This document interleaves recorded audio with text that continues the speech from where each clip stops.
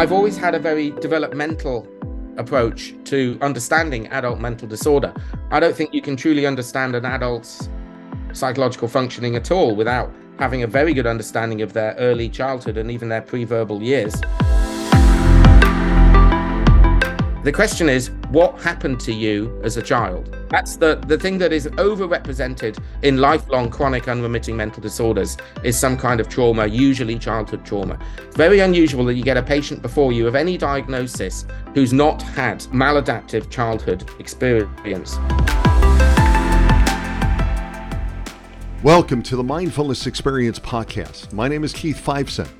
I'm proud to say we are an official podcast for the MAP Psychedelic Science 2023 convention. On this podcast, I had the pleasure and honor of speaking with Dr. Ben Sessa, who will be leading a session focused on psychedelics as the great disruptors on Thursday, the 22nd of June. Ben has been a child and adolescent psychiatrist who has worked with young people and adults in the field of addictions and trauma-related psychiatry for over 20 years. For the last 15 years, Ben has been at the forefront of psychedelic research in the UK through the use of psychedelics at Bristol University and Imperial College London under the auspices of Professor David Nutt. He has taken part as a study doctor and as a healthy subject, receiving and administering MDMA, psilocybin, LSD, DMT, and ketamine in multiple UK research studies. As a former co-founder of the first UK-based cannabis prescribing clinics, Ben was the clinical medical officer, the chief medical officer at Awaken Life Sciences, opening Europe's first psychedelic medical clinic, providing psychedelic therapies and therapist training courses, as well as conducting independent research. He also was very much involved as the co-founder and former president of Europe's largest psychedelic conference called Breaking Convention.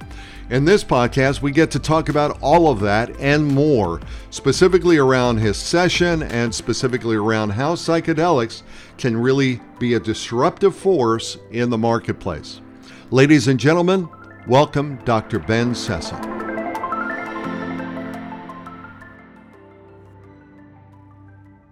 Welcome to the Mindfulness Experience, Dr. Ben Sessa, who is a consultant child and adolescent psychiatrist who's worked in the field for quite a while, works with young people, adults in the field of addictions and trauma-related psychiatry. And you've been doing this for over 20 years. So welcome to the Mindfulness Experience, the official or one of the official podcasts for the Psychedelic Science 2023 convention. Thank you so much for being here, Ben. I really appreciate the opportunity to speak with you. Well, thank you very much, Keith. It's a great pleasure to be here. I look forward to taking part in the conference and good to speak to you today. It's really going to be an incredible convention. I think we've got over 10,000 or close to 10,000 people that are going to be there in Denver from the 18th through the 24th. And you've been in this field for quite a while, and I understand you've got a session there. It's Thursday, the 22nd. Can you tell our audience what, the session is about? Yes, so it's called Psychedelics, the Great Disruptors. Mm-hmm. I've been working in psychedelic research and academia and clinical work with psychedelics for almost 20 years. So I'm drawing on my experience working in the fields of research and with patients to have a glance at how we got to where we are, what's going on right now, and where we're going. There's been such tremendous changes in the whole psychedelic sector in the last 15, 20 years, and especially in the last 3 years. It's almost impossible to predict what's going to happen next. So the session really is kind of brainstorming lots of different possible scenarios and options going forward, because I don't think anyone can really predict what's going to happen. So it should be quite an interesting and dynamic session. So tell me, when we start talking about the great disruptor, what is that? Well, can we unpack that a little bit? What does that actually mean, the great disruptor? Yeah, so psychedelics themselves, I consider as very disruptive. They're disruptive in how we define them. Do we call them psychedelics? Do we call them entheogens? Do we call them entactogens? Do we call them sacraments? Do we call them dangerous, evil drugs of abuse that damage society? Do we ban them? Do we make them illegal? Do we venerate them and celebrate them? Do we put them in ceremonies? Just even defining them and knowing what we call them is tricky. They also span different psychopharmacological classes in terms of their molecular structure. Are they phenethylamines? Are they tryptamines? So the definition is vague. They challenge our very concept of categorical psychiatric diagnoses. Because they work at the root of trauma, we see that trauma is at the root of all psychiatric diagnoses: depression, anxiety, PTSD, addictions, eating disorders, personality disorders. Those psychiatric diagnoses, which we've become so wedded to through DSM and other manuals, kind of dissolve in the face of psychedelics. It doesn't really matter what the overall psychiatric diagnosis is. The treatment is very similar, and that's get to the root of the trauma with psychedelic therapy. So they are disruptors in terms of diagnosis. They're obvious huge disruptors in terms of treatment. They're completely the antithesis of current psychopharmacological treatment in psychiatry, which is about daily maintenance drugs to withhold symptoms that doesn't actually cure the patient. Psychedelics, you only use the drug 1, 2, 3, or 4 times with psychotherapy to then get better and not have to sit on daily drugs. So they're completely disrupting the biological maintenance model of psychopharmacology. They're disrupting the way we deliver healthcare. They're disrupting the concept of how we fund healthcare, how we invest in healthcare.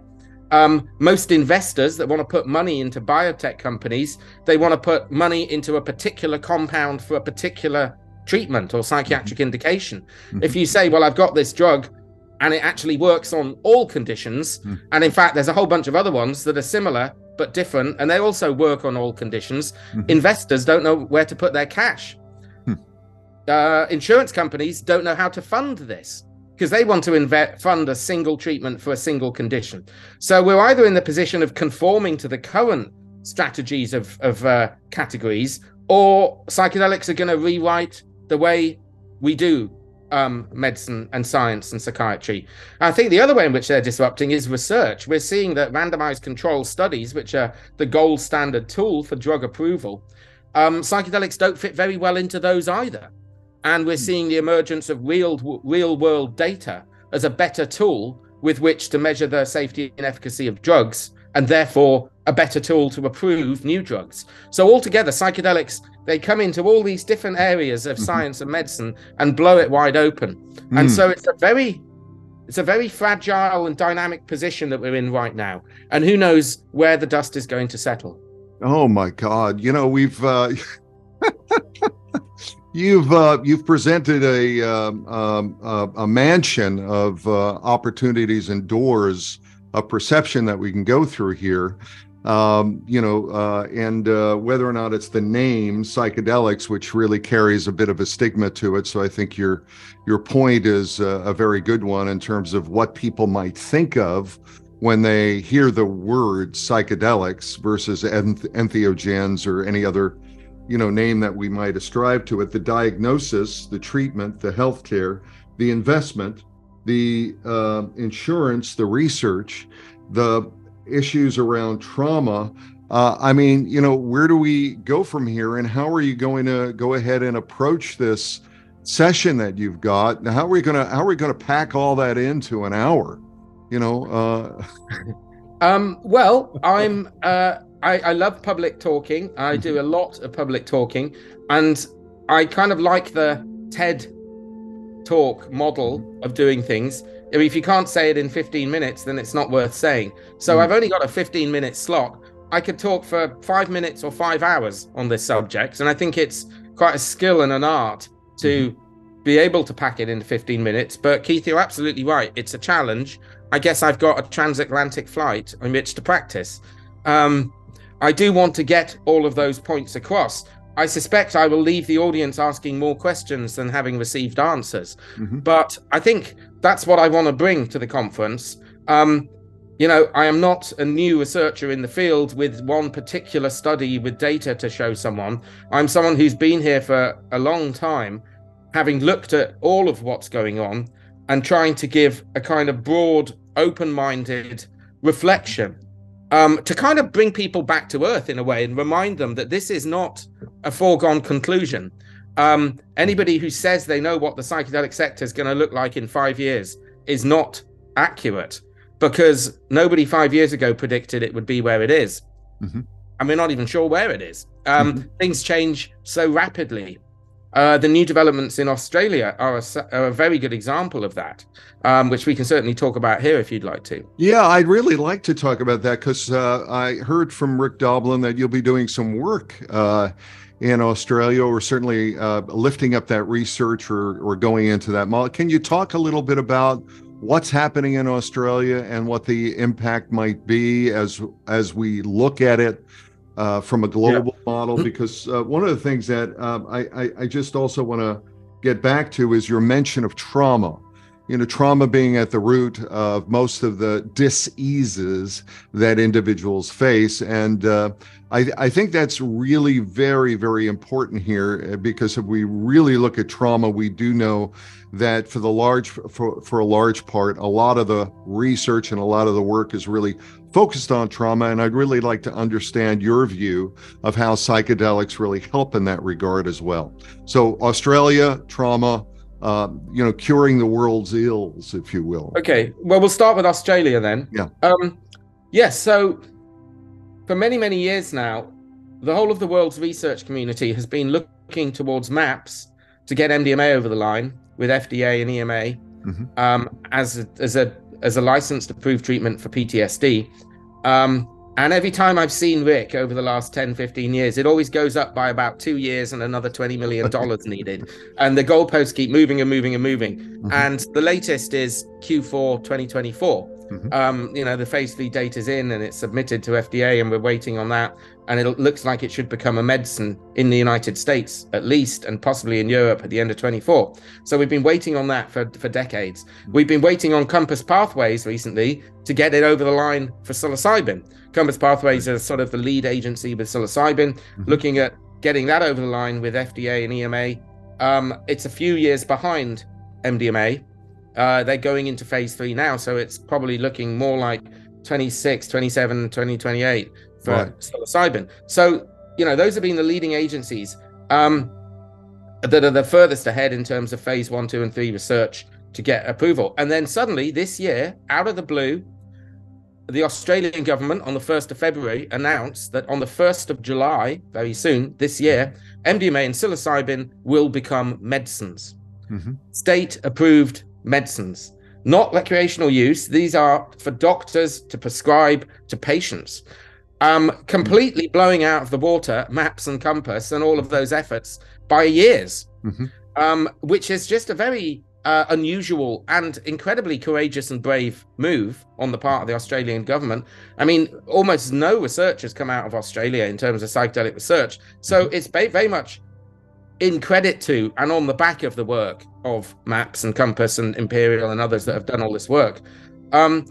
So I'm going to Australia. So I then got asked by Mind Medicine Australia, a leading training organization, to go out there and lead the training for MMA, to train doctors, nurses, pharmacists, and therapists, because they now have access to use the drug in a few weeks' time. Fantastic. So it's quite extraordinary. And that's another example of the disruption effect. We were waiting on something to happen for all these years, and then this comes completely out of the left field with this new directive. Now, it's very important that we get that training right, and we get this new initiative right, because the eyes of the world will be on Australia for the next 18 months.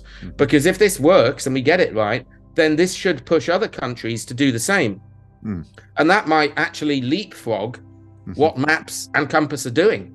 If other nations just decide to make this a medicine ahead of getting in all the final phase 3 data, then it's not that MAPS's work has been wasted by any means. They're the leading organization that's provided the data that has allowed Australia to make that decision. but it would just be great for anything that expedites the approval and licensing of these medicines.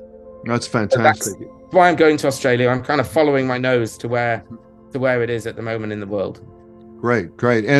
And the reason for all this, as you started to talk about, when we just went through the introduction of the great disruptor, is trauma. Now, how do you think psychedelics can be therapeutically used to treat trauma and other mental health conditions? Is that because obviously this is the reason why Australia has leapfrogged, and I'm just trying to understand what your training and what your focus is going to be as you go there. Yeah, so as a child and adolescent psychiatrist, although I currently work with adult addictions more than young people, I've always had a very developmental approach to understanding adult mental disorder. I don't think you can truly understand an adult's psychological functioning at all without having a very good understanding of their early childhood and even their pre-verbal years. And what's become apparent through my 25 years plus working as a doctor is that the overlying diagnosis is almost irrelevant. It's a red herring, whether they happen to be, the person before you happens to have anorexia nervosa, bulimia nervosa, personality disorder, addictions, PTSD, alcohol addiction, heroin addiction, depression, anxiety. It's almost irrelevant. The question is, what happened to you as a child? That's the thing that is overrepresented almost 100% in lifelong chronic unremitting mental disorders is some kind of trauma, usually childhood trauma. It's very unusual that you get a patient before you of any diagnosis who's not had some kind of difficult or maladaptive childhood experience. So what this says in terms of psychedelics as disruptors is, let's not be focusing on the DSM categorized diagnosis. What we need to do is psychotherapy to address this patient's experience of trauma. And whatever the diagnosis, the treatment is roughly the same. It's about affecting a positive, trusting, containing, secure relationship between the therapist and the patient, using drug-assisted sessions with any drug. And the other point I make is that as far as I'm concerned, take 3 different drugs, MDMA, psilocybin, ketamine, in the clinical session, they are much more similar to each other than they are different. Obviously, these are 3 different compounds, with 3 different pharmacological effects and subjective psychological effects. That's clear. But when you're using them as tools, as an adjunct to psychotherapy, they are more similar than they are different. It doesn't really matter. They all work for all mental disorders because they are all non-specific adjuncts to psychotherapy. Because what you have in this brief, highly privileged few hours, and it depends on how long it is, that is this window of opportunity in which you put the brain into a plastic or flexible state, either biologically, psychologically, or both. And then at that point, you hit them with bespoke focused psychotherapy in that plastic, flexible state. And this allows for lasting change to otherwise rigid, stuck narratives that are impediments for them moving forward with psychotherapy. So whatever the diagnosis, most people have long-term, chronic, unremitting, treatment-resistant disorders. It's almost as if all disorders in psychiatry are treatment-resistant. None of them respond well to the treatments we have with daily maintenance medication and suboptimal psychotherapies that we use. And this is because people develop these very early narratives about themselves and the world as a result of disordered attachment, because of childhood experiences which are maladaptive, and this becomes very fixed and rigid, and it's very difficult to tackle them. Now, psychedelics, whatever the psychedelic compound, any of them work, are the best, most innovative technology that we've had in psychiatry for 100 years, and they offer the best chance we've ever had at tackling that rigidity and providing that flexible, plastic, open mind for a few precious hours. And it's the skill of the psychotherapy to work before, during, and after that state, especially through integration, to actually then result in lasting changes, physical and psychological changes, and lifestyle changes, which then can create recovery with further work and integration. So it all comes around to trauma, and it all comes around to the plasticity that's offered by this new technology with psychedelics. So I often say psychedelics give you an opportunity to reboot, reset, reframe, and re-look at, have the emotional literacy to revisit traumatic moments throughout your life, and then put a new narrative to it, and then allow you to go ahead and reintegrate that into your life as a functional human being. One of the things you talked about is the whole area of neuroplasticity. Is that incorporated into that? Does that, and I often hear neurogenesis being thrown around, the whole idea of being able to rewire the brain. Is that also a part of that? Yeah, and we can look at that in different levels. You can look at it with a very strict pharmacological definition of neurogenesis, neuroplasticity, neuroflexibility, all which have their own different definitions in a strict sense. And we can look at the different compounds and look at the neurobiological studies that have been done that can demonstrate actual neuroflexibility, neurogenesis, neuroplasticity, whether that's through dendritic growth or the shutting down or opening of certain networks. I think of it more psychologically as whatever the mechanism and whatever the compound, Keith, you have this opened window for a few hours and it then closes again. And we're starting to understand better the neurobiology of that open window. And we can see ketamine, for example, results in protein synthesis and dendritic growth. Psilocybin works in a slightly different way, probably by shutting down the default mode network, which prevents this depressive rumination, but allows for this extra network connectivity.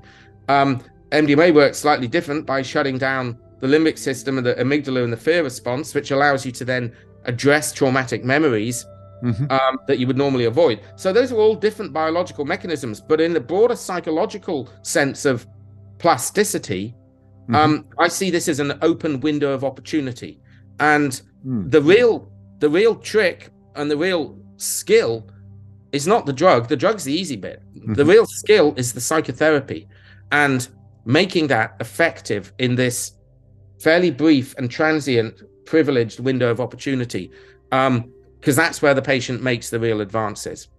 Got it. So that's that really is quite incredible. Let me ask you, what inspired you to pursue research into psychedelics? I mean, you're obviously working with adolescents or adults in the field that deal with addictions or misuse or behaviors, and here it is that you've been in this field for quite a while. I would consider you to be an early researcher and developer in this area. What inspired you to sort of pursue psychedelics?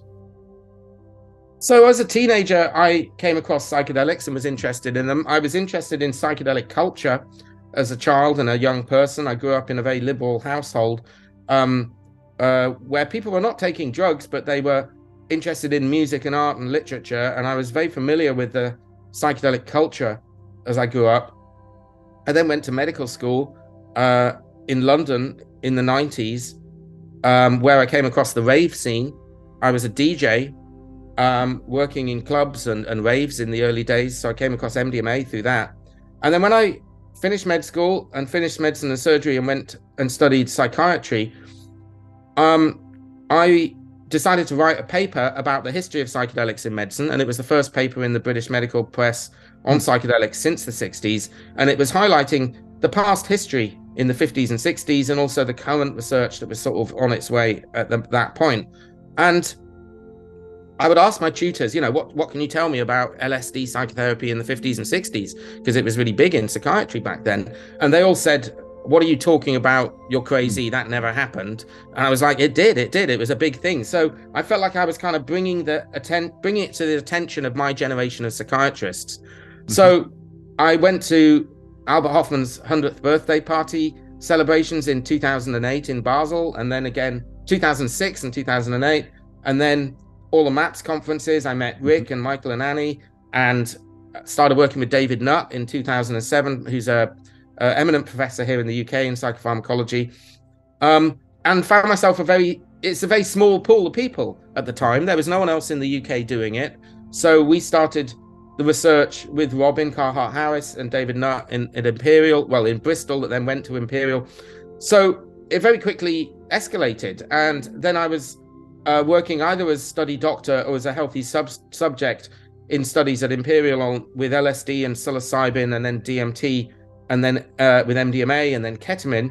Mm-hmm. And then whilst all this was going on, I was also working in traditional psychiatry and became increasingly aware of the substandard treatments that I was offering my patients with daily maintenance medications that didn't get people better, but just masked their symptoms, and the polypharmacy they found themselves on. And then also lack of access to good psychotherapy that was too short and not effective, and just not seeing people get better. So the things that's driven me is partly, I've always had a 50-50 interest in both pharmacology and psychotherapy. And that's kind of unusual because they're usually very disparate subjects, but they've always interested me equally.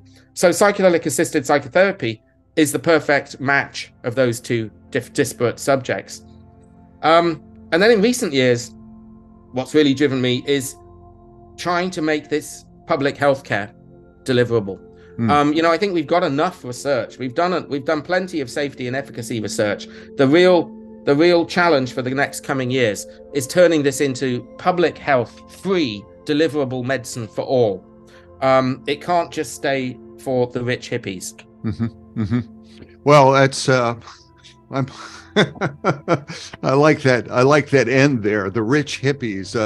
Having lived on the commune back in the 70s and, having had a successful career, I feel like I'm one of those rich older hippies. So, and I think it is, given the cost factors, it is a privilege in a lot of cases, certainly here in the US.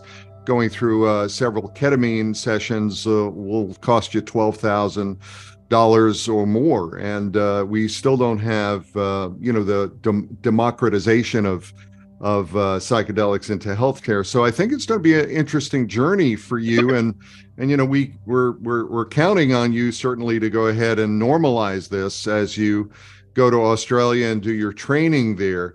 Let me ask you a question around the medical model versus the more spiritual model, if you will, the communal model, which, to a large extent, there's still a large underground. There's still a lot of people that really believe the medicine is in the community.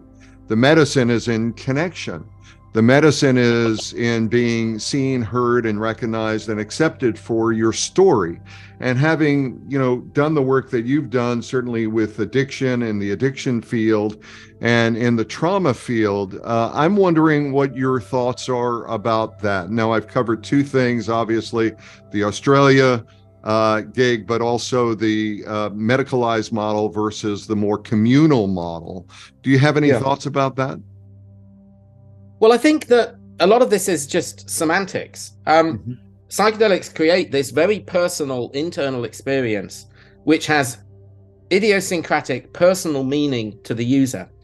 And the skill is to turn that into something that becomes a meaningful lifestyle change for then the person to improve their interpersonal relationships and their community cohesiveness with others.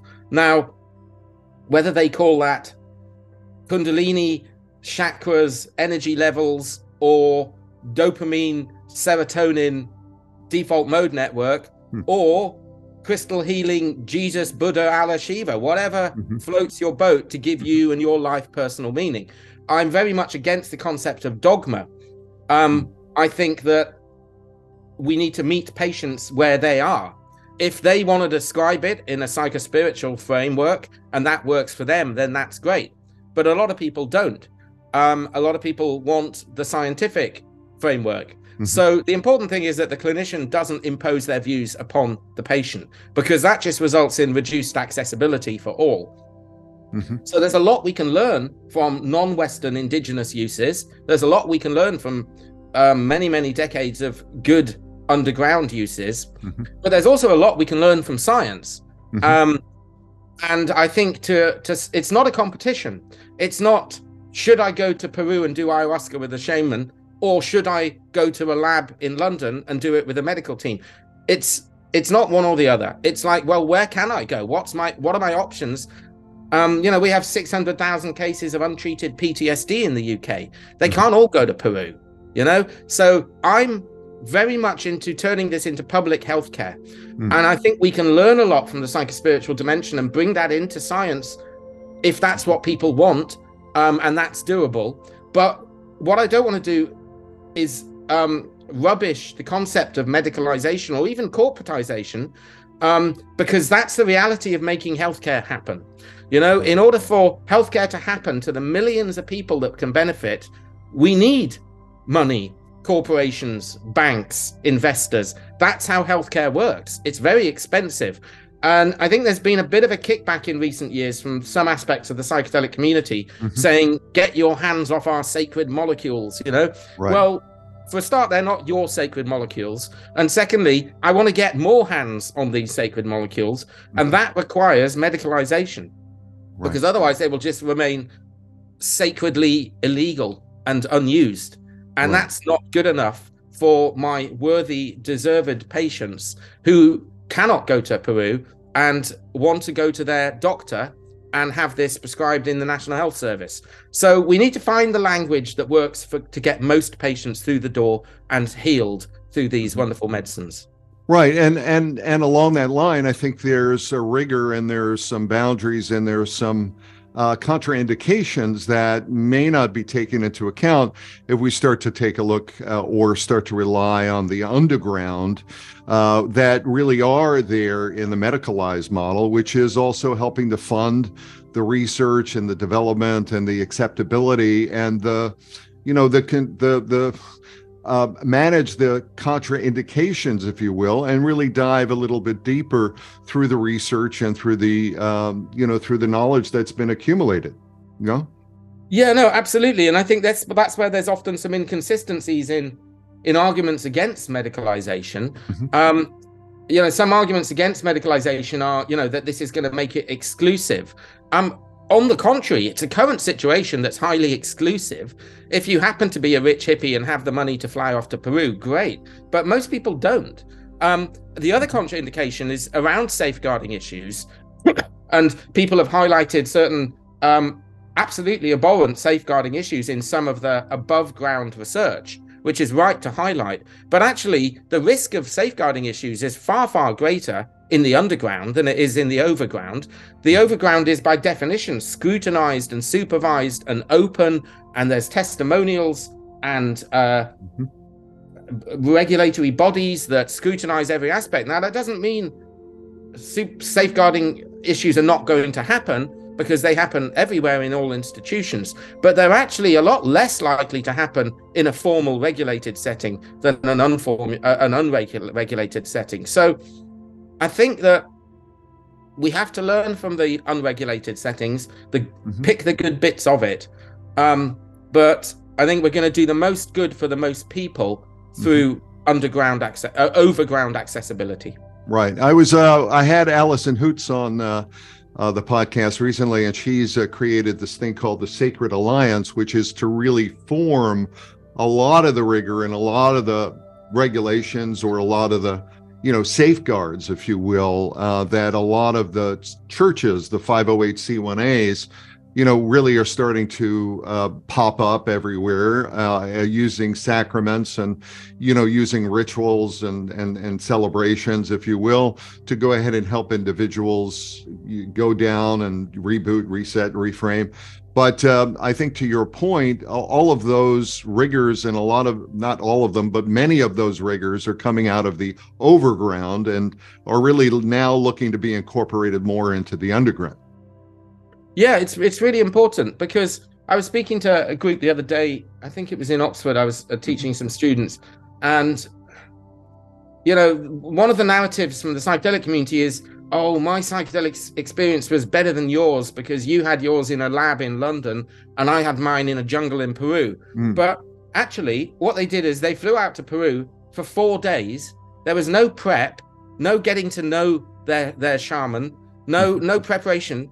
Then they had their massive amount of ayahuasca, and then 3 days later flew home. No integration, no follow-up, no support. And in fact, the person who had it in the lab, they met with their therapist for 6 weeks before the medicine. They had the medicine, and they met for 12 weeks after the medicine.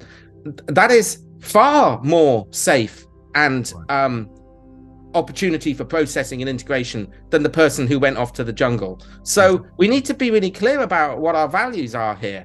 There's no, we have to start from the viewpoint that this can be done in a clinical setting in the West. And from my example there, it can be done better from a clinical setting in the West. Now, if you were going to go and live in the jungle for years and have your ayahuasca and then live there for years afterwards, true, that's arguably a better psychedelic experience. But if you're flying in and flying out, I think you'd get a better experience in terms of clinical support from the lab-based Western version. So I know those are very black and white examples, but just to try and remind us that just because it's delivered by a shaman in Peru doesn't necessarily mean it's going to be great as an overall clinical experience. Right. Yeah. And my understanding is that, these neo shamans are popping up everywhere. You can, walk down the streets in Peru and you can go ahead and buy a bottle of ayahuasca. You don't necessarily need to, you don't know what the lineage is. You don't know what the background is. But to your point, I think the question about, the reason why someone is dropping into the experience in many cases is to really find some actualization, to find some sense of agency within themselves. Yeah. And that's where the preparation, the proper dosing, and the integration or the activation, really bringing the visualization or whatever the recognition was, the enlightenment moment that someone might have about their own history, their own past, or their own story. That's really where it comes, because many people are going back, and this is where the addiction comes in. Would you agree with that? Yeah, and it is about this realization and finding personal meaning. And of course, the other thing about psychedelics is we need to manage expectations of effect, because there's a lot of romantic ideas that are not accurate, and that gives patients a false sense of expectation. So some people can have an awful, terrible life. They go and they take ayahuasca or whatever once with minimal support, and they have an incredible spiritual, life-changing experience, and they come back home and everything's great thereafter. And those are the kind of messages that hit the headlines. The truth is, it's not like that for most people. And it's important we don't give patients that expectation, because then they have their psychedelic experience with whatever compound, and they say, well, it was great, but it's not life-changing. It didn't work. Well, we need to give the message that this is hard work, and the psychedelic experience itself is just the platform, the springboard. The hard work comes from the therapy and the integration, and that can take weeks, months, years. So we mustn't give this message of sensationalization, but rather a more conservative message of these are useful clinical tools. Used alongside other support services, they can bring about lasting change. But don't expect a magic wand, because otherwise we set patients up to fail. And that's not the right thing to do, and it can actually make people worse when they don't have the experience they'd hoped for. Or they don't have the tools or the support network. Many people can go through a psilocybin experience or an ayahuasca experience and just have incredible fear, and come out of it thinking, oh my God, what happened? And not really have someone to go ahead and really understand from a narrative viewpoint, what was that about, and how does it really apply, or how can you change that negative into a positive so that you can go ahead and live a more realized life. Absolutely. It's about, and that's a very personal experience for different people. And they have to have a bespoke program of aftercare that fits for them and their particular instance. And that's often the bit that's missing in underground therapy. I get a lot of people that come to me and say, Ben, can you give me mushrooms or MDMA? And I'm like, no, I can't do that. They're not licensed medicines. And then they go away and they come back and they say, okay, I found this guy out in the countryside. He's prepared to give me mushrooms in his yurt. Can you give me any any advice about what to ask him in preparation. And I always say, ask him, this so-called shaman, guru, healer, teacher, will they see you for 3 weeks before the mushrooms and 3 weeks after the mushrooms? And they always come back and go, no, he doesn't do that, mate. He just gives the mushrooms. So as I said, the standard and quality of underground therapy is not as good as many people make out.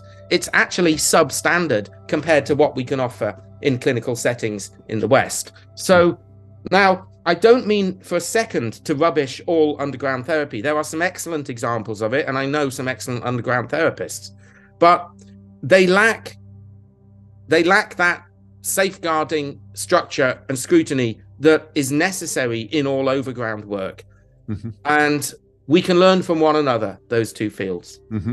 So it's preparation, dosing, integration, and activation, or setting, and integration or activation along those lines. And your view, and certainly we've seen that in a number of cases, is that it's really not there in the underground. Yeah.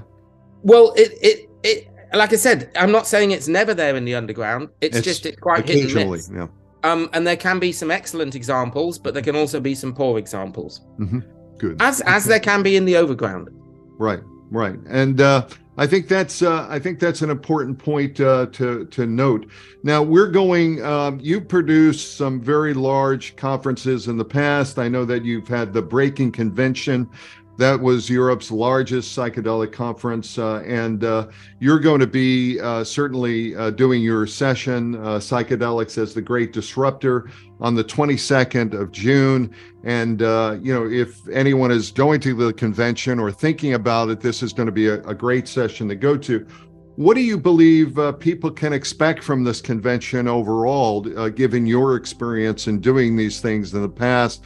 I know that there's supposed to be about 10,000 people there, and, different kinds of, speakers, and obviously different threads.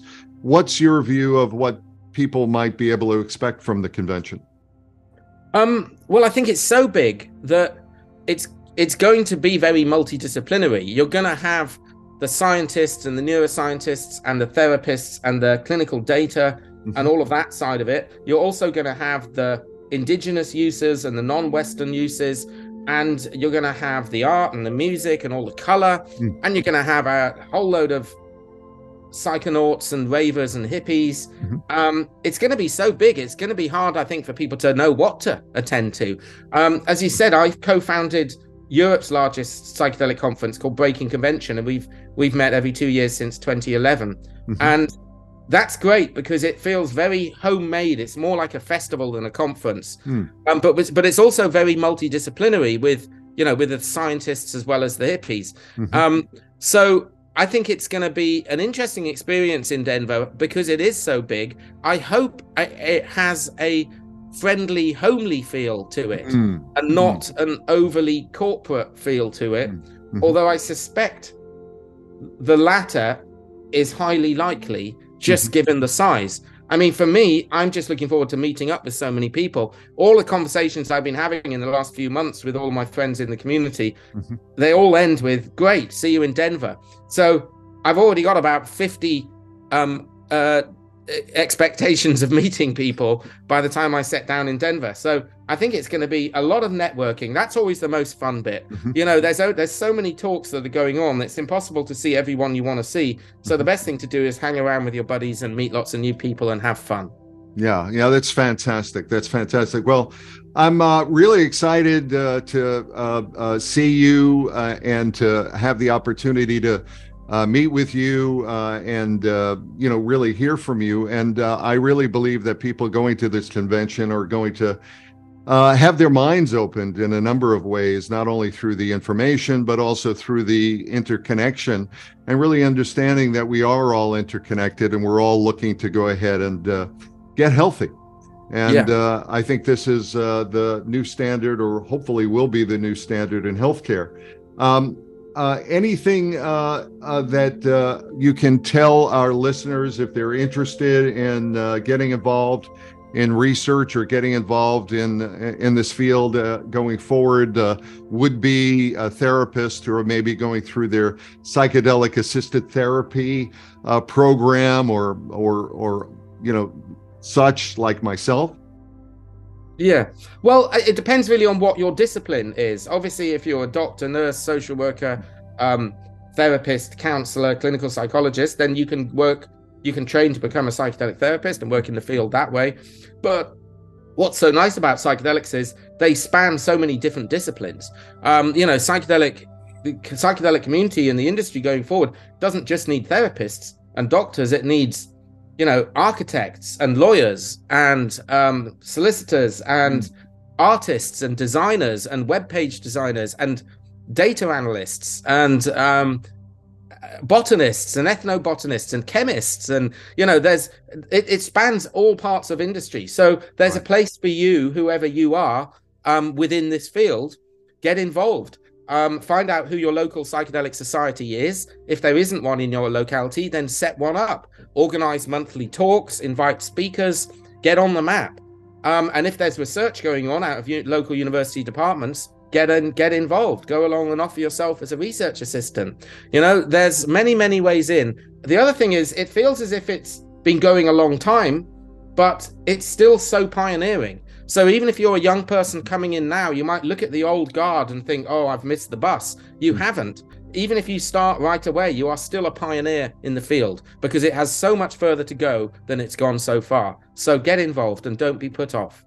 Beautiful, beautiful. Dr. Ben Sessa, thank you so much for being on the Mindfulness Experience podcast, one of the official media partners and podcasts for the Psychedelic Science Convention 2023.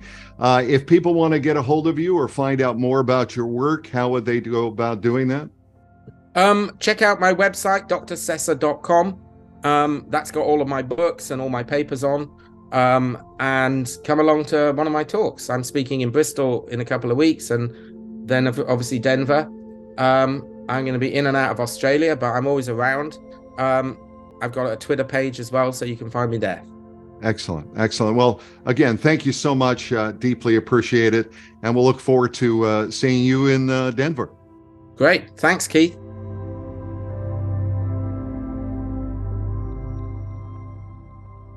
Thank you for listening to the Mindfulness Experience podcast. If you enjoyed this episode, be sure to subscribe and leave us a review. We have other exciting guests coming up in the next few weeks, so stay tuned. For more mindfulness tips and tricks, visit our website at workmindfulness.com. Thanks again for being a part of the Mindfulness Experience. This is Keith Fiveson.